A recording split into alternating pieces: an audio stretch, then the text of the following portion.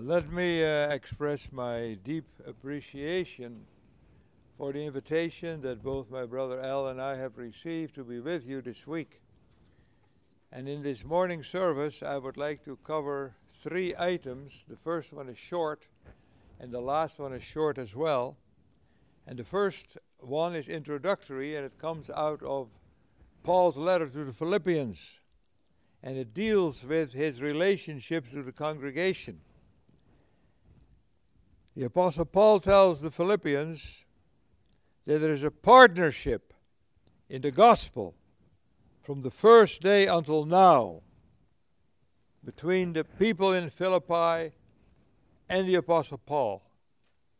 And it opens up in 3 areas. He says, you gave me your presence. Then you gave me your prayers. And then you gave me your payments. In verse 7 of chapter 1, it is right for me to feel this way about you all, because I hold you in my heart, and that was mutual. And then in verse 19 of chapter 1, for I know that through your prayers and the help of the Spirit of Jesus Christ, this will turn out for my deliverance. And then in chapter 4, he says, and you Philippians yourselves know that in the beginning of the gospel, when I left Macedonia, no church entered into partnership with me in giving and receiving except you only. So that was my burden for the congregation this morning, that in the midst of this church plant, where one of our brothers, Brother Mark, is the point man, he needs the partnership with the congregation. He needs the presence of the people. He needs the prayers of the people. And he needs the payments of the people. Now the payment is wonderful, as I've been told. So I won't say much about that.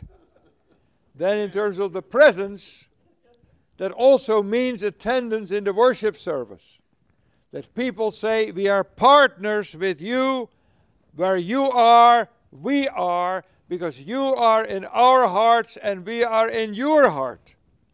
That is absolutely necessary, and it was incredibly supportive of the Apostle Paul, that he knows my people stand behind me in their presence, in their prayers, and in their payments. Now, that is my introduction.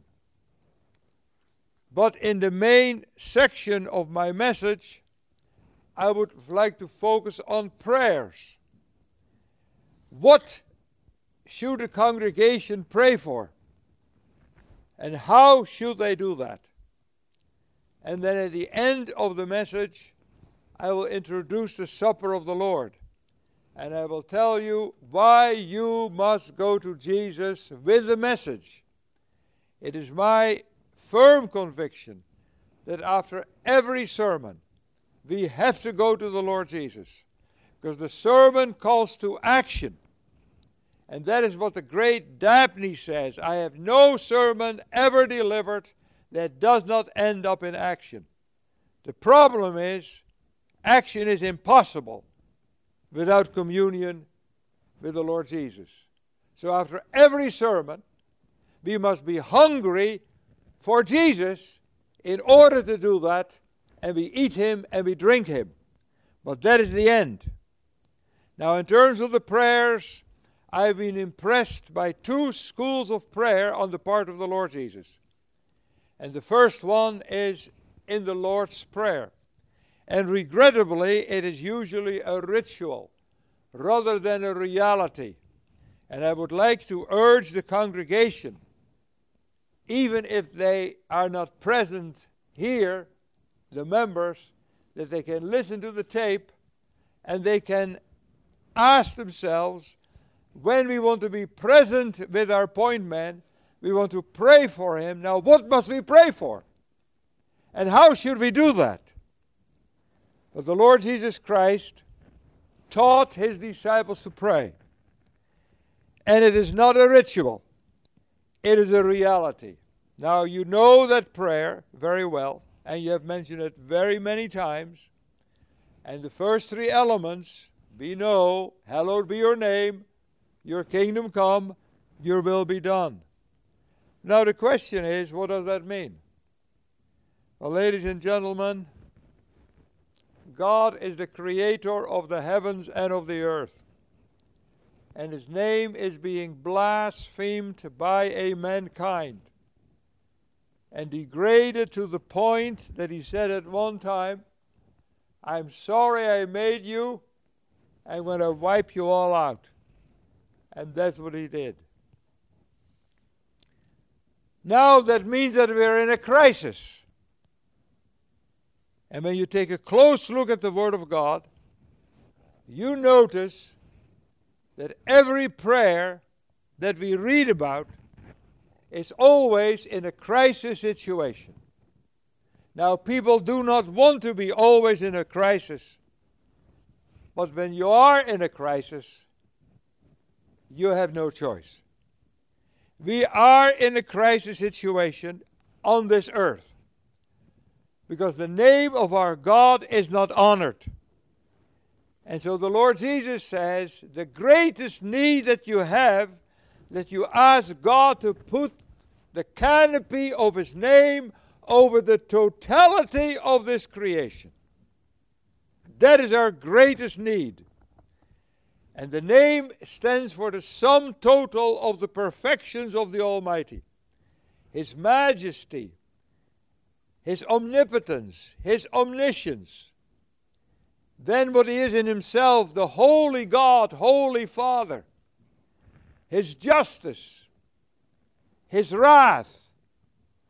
Then his condescension, his goodness, his love, his mercy, his long suffering. And we plead with our God that he puts his name as the canopy over the totality of this earth. That is number one. Number two, your kingdom come. What does that mean? Well, ladies and gentlemen, the kingdom of God will not come unless people are born again. They cannot enter the kingdom. They cannot even see the king. And so the second greatest need is for regeneration. And we plead with God, put your name as the canopy over this earth, and then, Lord, the people who are on this earth, regenerate them, regenerate them, regenerate them, regenerate them, regenerate them, regenerate them. And then the third one, your will be done. Sanctify them, sanctify them, sanctify them, sanctify them, sanctify them. Now when I ask people what is your greatest need, they always say me, and myself. Me, I, and myself. And the Lord Jesus says, no, you are not number one. You're number two. God is number one. Lord, I am like Elijah. I'm there on Mount Horeb. Everything has gone to pot. If your name is not as the canopy over the people of Israel, if there is no regeneration, if there is no sanctification, I want to die. He was not discouraged. He was not depressed. He said, no. If you are not number one, I don't want to live any longer.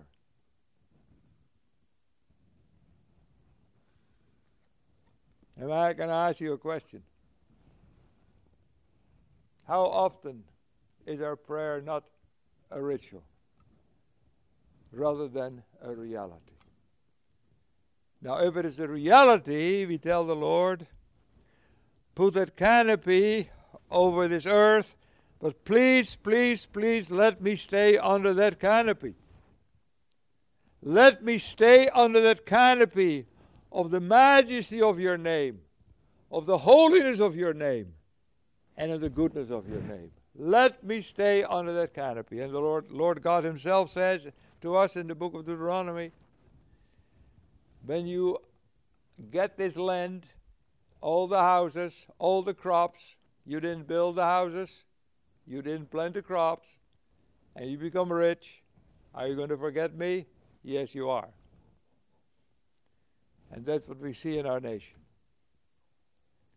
Our greatest need is not that I have cancer and wanted to be healed. The greatest need is not that I don't have a job and I want one. The greatest need is that my second car is in the garage and the man does not fix it on the day and I have to do without one other day. That's not our greatest need. Our greatest need is that the name of our God is not a canopy over this earth, over the White House, over the Senate, over the House of Representatives, over the governors, and often not even over our own dwelling. That's our greatest need. Our second greatest need is that there is no regeneration, that the people have cobra hearts, and those cobra hearts spout poison everywhere. And the greatest need is that there's no holiness in our land. And if it's not a ritual, we say, Lord, let us stay under that canopy. Use me in evangelism. Use me in sharing the word. And brothers and sisters, if you want to support your point man, that's what you got to pray. And the Apostle Paul says, through your prayers and the help of the Spirit, I will make it. And I said to myself, when I read it for the first time, I think, Paul, you turn it around. It's not through your prayers and the help of the Spirit, but through the help of the Spirit and your prayers. And Paul says, Henry, I'm wiser than you are. The Holy Spirit will never come without your prayers. And when I mentioned that in Uganda, and I said the first three is God, God, God, not me, me, me. And the two young ladies come up to me after I shared that and said, you know, we looked over our lives of prayer, 95%, me, me, me, me, me, me, me. Rather than God, God, God, God, God. That's our problem. And Mark, I'm going to be honest with you. I don't want to be in your shoes because it looks impossible. And it is impossible. There's a crisis. And unless we see the crisis, we will never pray. It only recently dawned on me that every prayer in the Word of God is in a crisis situation. And then the prayer becomes powerful. You don't see the crisis, you stop praying. Now, complementarity of truth, the Apostle Paul says, there's joy and a crisis. If you only see the crisis, you become depressed. If you only see the joy, you become presumptuous. You have to see both. All the time. And then you say to the Lord, Lord, give me today my daily bread. When I am evangelizing and when I am sharing the word, it is like climbing the hill of souls and the hills of holiness. And when I climb hills, I don't want to have too much, because I'm not going to make it. Just enough. I have said to congregations, do not pray that, folks. Do not ever pray that. I said, why not? I said, well, if God says, do you mean it? And you say yes, he said, well, I'm going to take 50% of what you have away from you. We have too much in the first place, right? You see, that is why when the Holy Spirit is there in Acts 2, they're willing to share all their belongings and to sell their property.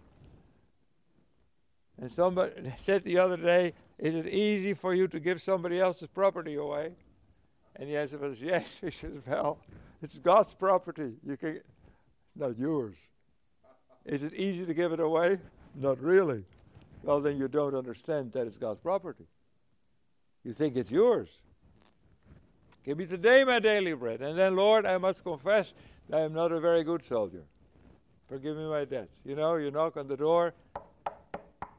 I hope you are not home. You see? And I am a little apprehensive.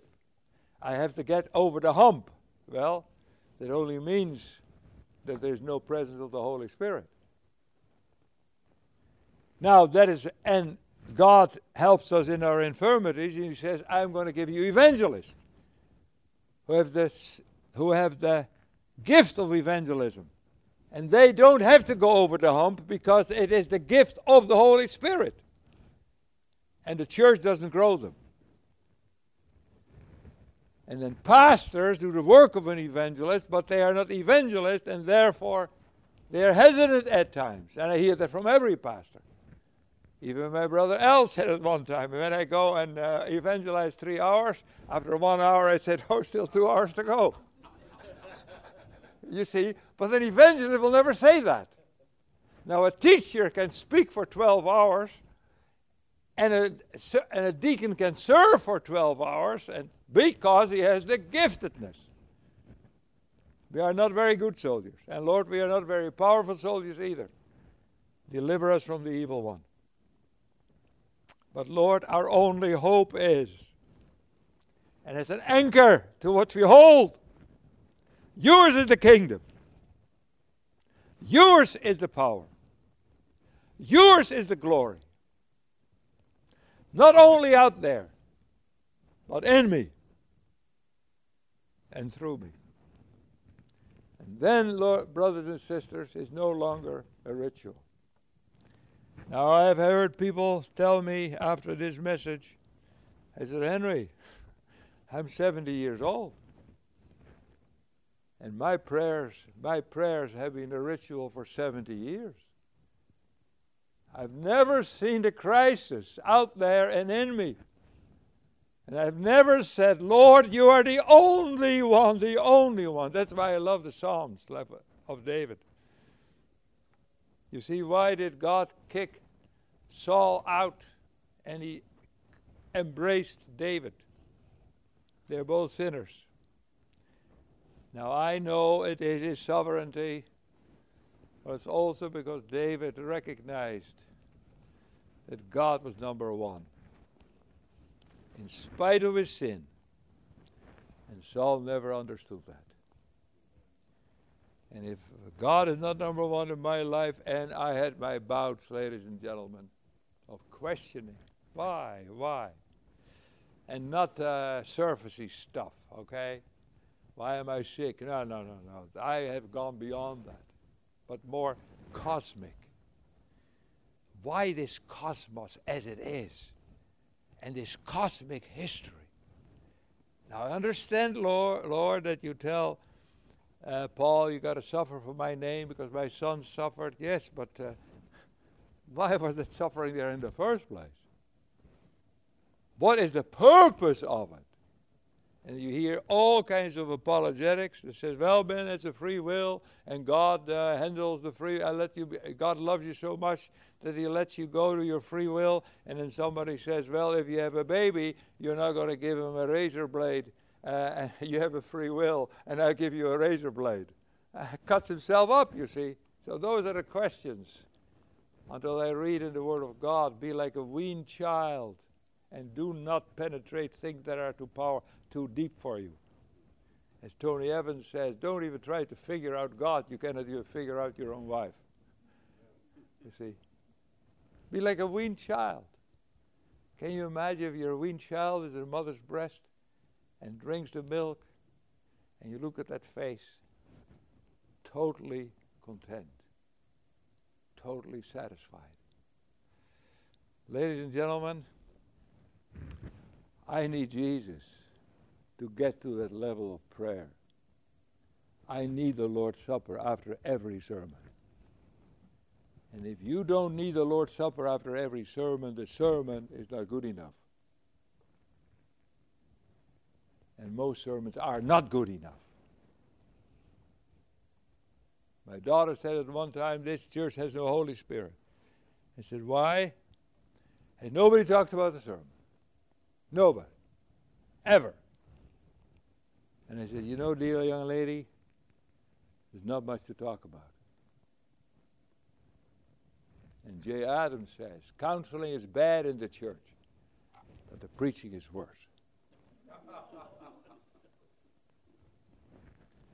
It's true. Nobody trembles at the word of God, and they nibble at the edges. Well, 48 hours, that couldn't be true. Adam, does he really exist? Ladies and gentlemen.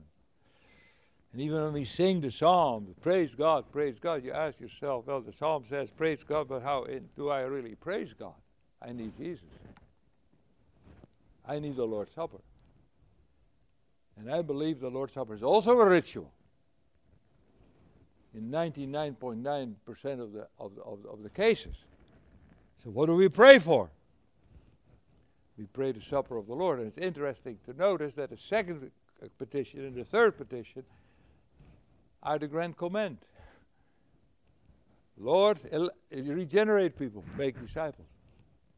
Lord, sanctify people, teach them to observe the 100% God and the 100% man. And so, congregation, if you want your point man to succeed and not get discouraged, the Apostle Paul says in one of his letters to Timothy, everybody left me, and in Asia, and they were all his converts. And then when he was stood before the emperor, nobody stood next to me.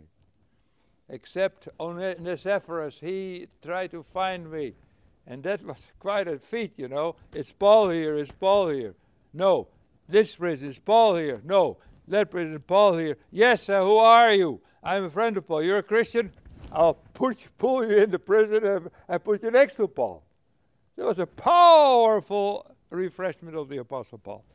But he says, nobody stood next to me. But God is number one. I'm a dwarf. I'm honest with you. Very much so. And I need the Lord's Supper. And if people don't say I need the Lord's Supper once or 3 months, then it's a ritual. But that's the what. How about the how? I can be a lot more quick about that. The Canaanite woman. You all know the story. If I had more time, I would read the whole thing, but you understand, she had her daughter and was demon-possessed. And in Africa, I hear people preach on this subject and tell everybody, well, if your daughter is sick, you can go to Jesus, and he will take care of it. Healing, the health and the wealth gospel, quote unquote. And I'm sure that if you would have looked at that young lady, she was not sick. She was a very, very healthy specimen. That was not her problem. There was an unfathomable darkness in her. Crisis. Huh? And she has an intolerable burden to get that crisis out of her daughter. And then she sees Jesus, and she knows how, I don't know, that he is the son of David. She was a pagan. But she knew the king of darkness can only be defeated by the king of light. And I don't let you go. And the interesting thing is that Jesus doesn't give an answer. The loving Jesus ignores her. There must be a reason for it. Well, the second phase is that she begins to shout. She gets a sense of despair, crisis. And the church says, shut up. Have you ever noticed that the church often said to very fanatics, shut up, because you're supposed to be, you're a fanatic, you know what I mean? You're just normal, but you're fanatic. You're radical, and you must become ordinary. And a whole book is written about it. Well, I'm not opposed to radicality. No, but you got to be ordinary. Forget it. They don't like radicality. One of the wives of an OP missionary wrote in her blog how she loved a radical by plot. And one of the board members rebuked her. Be ordinary. Ladies and gentlemen, ordinary is not going to do it. You got to be ordered, but you got to be normal. And it's radical and ordered at the same time. And the disciples say, shut her up. And that is the church. 90% of the church does not like us to rise to the revival occasion, because it costs you everything. You're either going to sell your property when you have need. And then Jesus says, no. No. Now what does the woman do? Now I know what I would have done. Well, apparently it's a lost cause. No. She goes on her knees. Total surrender, everything. She doesn't hold anything back. Ooh, nothing. Like C.T. Studd was gone for 12 years while his wife was sick. He said, if Jesus dies for me, no sacrifice is too much for me. Mary Schlesser, exactly the same thing. And Joseph Tson told his wife, I've got to go outside to preach because the Word of God is bound under a communist regime. And it's freedom of religion in the church, and nobody shows up. But not outside the church. I got to do it. He said to his wife, and I heard him say that himself, relate that story. Honey, I want you to pray and you want to support me in going out. Well, ladies and gentlemen, after 2 weeks he came into his office and she said, Joseph, I agree with you. The Word of God is bound and is not bound. You go out. And as he walked out of the room, she said, incidentally, Joseph, if you don't step outside, I'll shove you outside. Now that's radical. And I tell my students, when you propose marriage, then you say to the lady, are you willing to shove me to my death for the sake of Jesus? If you say no, I'm going to find somebody else.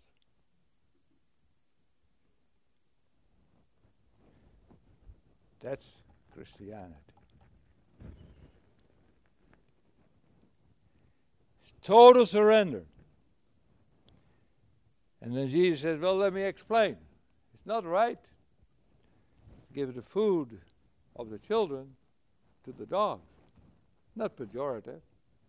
I know a story, it is a real story, that a young boy got a pork chop for mommy, and he cut off the pork chop, took the bones out, and he gave it to the dog.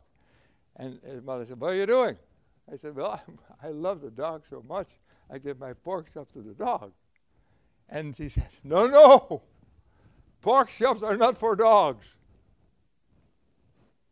Oh, dog food, there's nothing wrong with the dog, but not the pork chop. And that was Jesus said, not for you. And that woman, she sees light at the end of the tunnel. And Mark, if you don't see light at the end of the tunnel, you're going to stop. And that why it's very encouraging for my brother Al to say, God has somebody. And I know that God has his elect. I always tell people, you go from door to door, they're all like light bulbs, but you don't know which is working or not, so all you have to do is to screw them into the socket.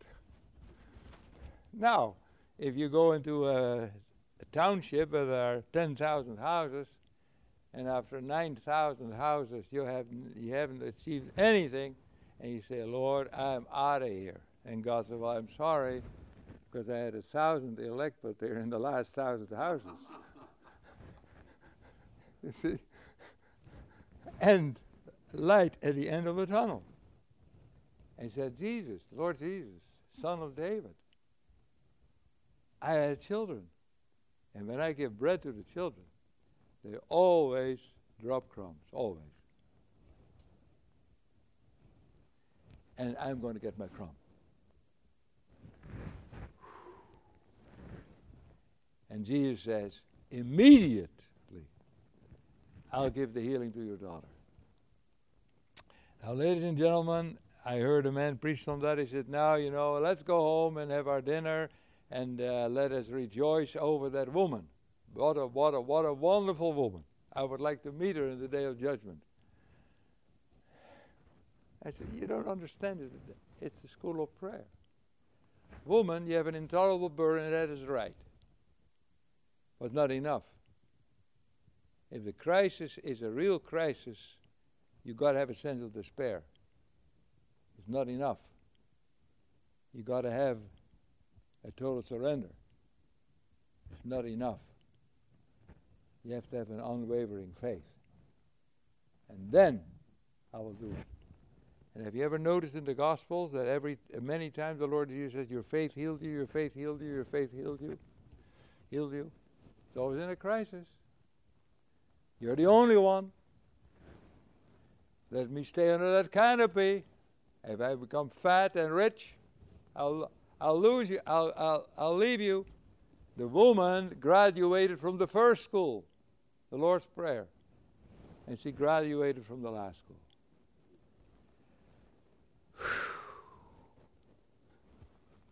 Ladies and gentlemen, I'm honest with you, Mark. I don't really, maybe it's age or whatever, I don't really want to be in your shoes, you know. Nobody shows up at times. You are the only one. Be thou my vision. 2020. But how do you get that? How does the Lord's Prayer become a reality? Because I'm going to be honest with you. I know it, but I rarely have it. In fact, I don't have it without Jesus. I cannot have it without Jesus. It's impossible. And how do I go through the second school? You see, when we see our children, and we baptize our children in the church where I go to, they have the little baby in the arm, and they walk down the aisle, Jesus loves me, yes I know, for the Bible tells me so. I'm not saying it's wrong, but I asked the pastor, what do you mean when you sing that? Can you go to the pulpit and tell the congregation, well, let me tell you what I really mean, all right? God so loves monstrosities that he gave his only son. Parents love them equally and share Jesus day and night. That's crisis. Every fetus is a crisis. How many people look at it as a crisis? It's maybe a joyful crisis, but it's a crisis nevertheless. And you see the darkness. That's got to come back. Well, one of the pastors says that's a kind of over the top. Another pastor, let me think about it. It was 10 years ago. Ladies and gentlemen, we don't see the darkness. Now, it's not just I'm sick. It's dark. My husband walked away. It's dark. No, I'm not talking about that. That's because of our sin. As Roy Oliver told me when he lost two of his children that I was choking. He said, Henry, don't worry about it. I've learned that I deserve eternal damnation. So, the death of my son and my daughter doesn't bother me. I will never ask you why. I deserve eternal damnation. So, don't worry about it. That's Christianity.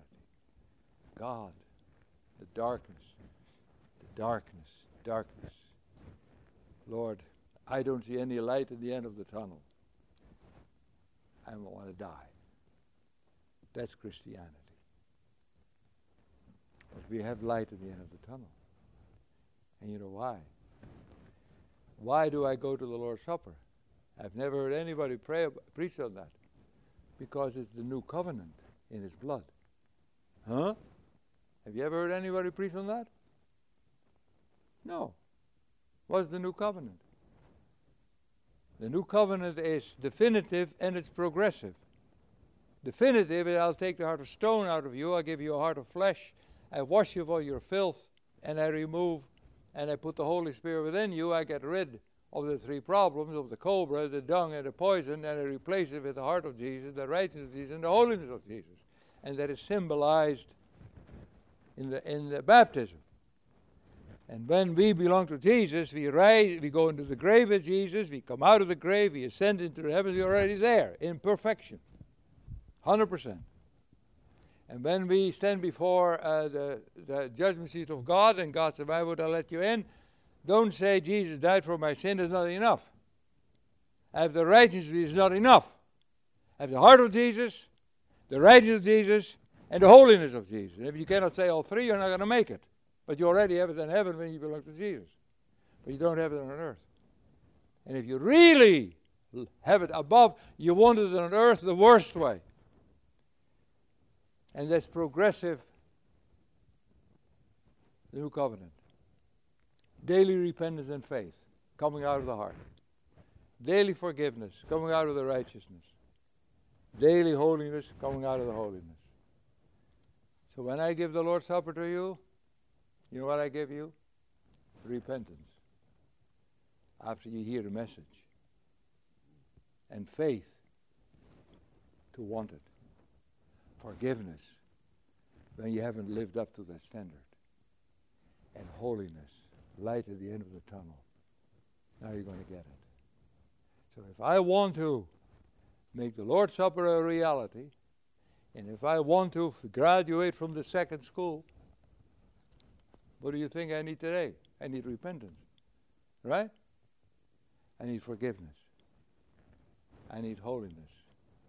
And now the Lord's Supper is no longer a ritual. And when you come to the Lord's Supper, you say, "Lord, I want repentance and faith. That's why I come to you. I want forgiveness. That's why I come to you. I want holiness. That's why I come to you." And if you don't want that, you say, "Lord, that first school of prayer, it's over the top.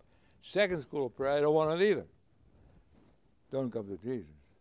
You eat and drink judgment unto yourself. If you really want the Lord's Prayer to be a reality, and you want the woman to be your model, and you want that intolerable burden, you want to have a sense of despair, you want to have that total surrender, you want to have that unwavering faith, come and eat. And when I hand out the Lord's Supper, the bread to you, I say to you, "Here, my dear brother, is repentance and faith. Here is forgiveness, and here is holiness. But you better eat it in faith." The wine, here is repentance and faith. Here is forgiveness. Here is holiness. But you better have it in faith. And so when I eat the Lord's Supper, I'll tell you, I don't swallow it quickly. I savor the bread. And then I savor the wine. Lord, repentance and faith. Lord, forgiveness. Lord, holiness. I cannot do without you. That's why I'm honestly of the conviction that messages that call to action mean nothing unless you go to Jesus to get it. And that's why people walk out of the church and they're not different. They may be different in their mind, and not all, usually not either, because most messages are not geared to action. But not in their lives, because they have not gone to Jesus. Because, ladies and gentlemen, every day is a crisis. Every second is a crisis. And we say it, yes, and we have a confession of sin on the Lord's Day. It's also a ritual. It's a crisis. It's a crisis. I must abide in the vine and have produce fruit.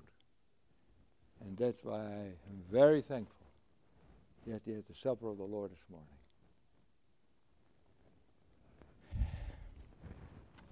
Let's come and eat of a Savior who gives the definitive issues of the new heart, the new righteousness, and the new holiness through union with Him, and the progressive outflow through communion with Him. Come and get it. And the people will run to it with a smile on their face, because there's an answer to the crisis that the sermon opened up. Let me pray. Father, I thank you for your word. I thank you for yourself. I thank you for your Son. I thank you for the Holy Spirit. And I ask you now, Lord, that we may take a beeline to the Lord's Supper in order to get repentance and faith, forgiveness and holiness in the area of the Lord's Supper and in the area of the second school of the woman. And then, Lord, when we walk out, we know that yours is the kingdom and the power and the glory, not only ethereally somewhere in the universe, but in us, and then also through us into this world. Thank you, Jesus, for uniting us to yourself, and now allowing us to commune with you, to be pleasing to the Father through you and the power of the Holy Spirit. In Jesus' name, amen.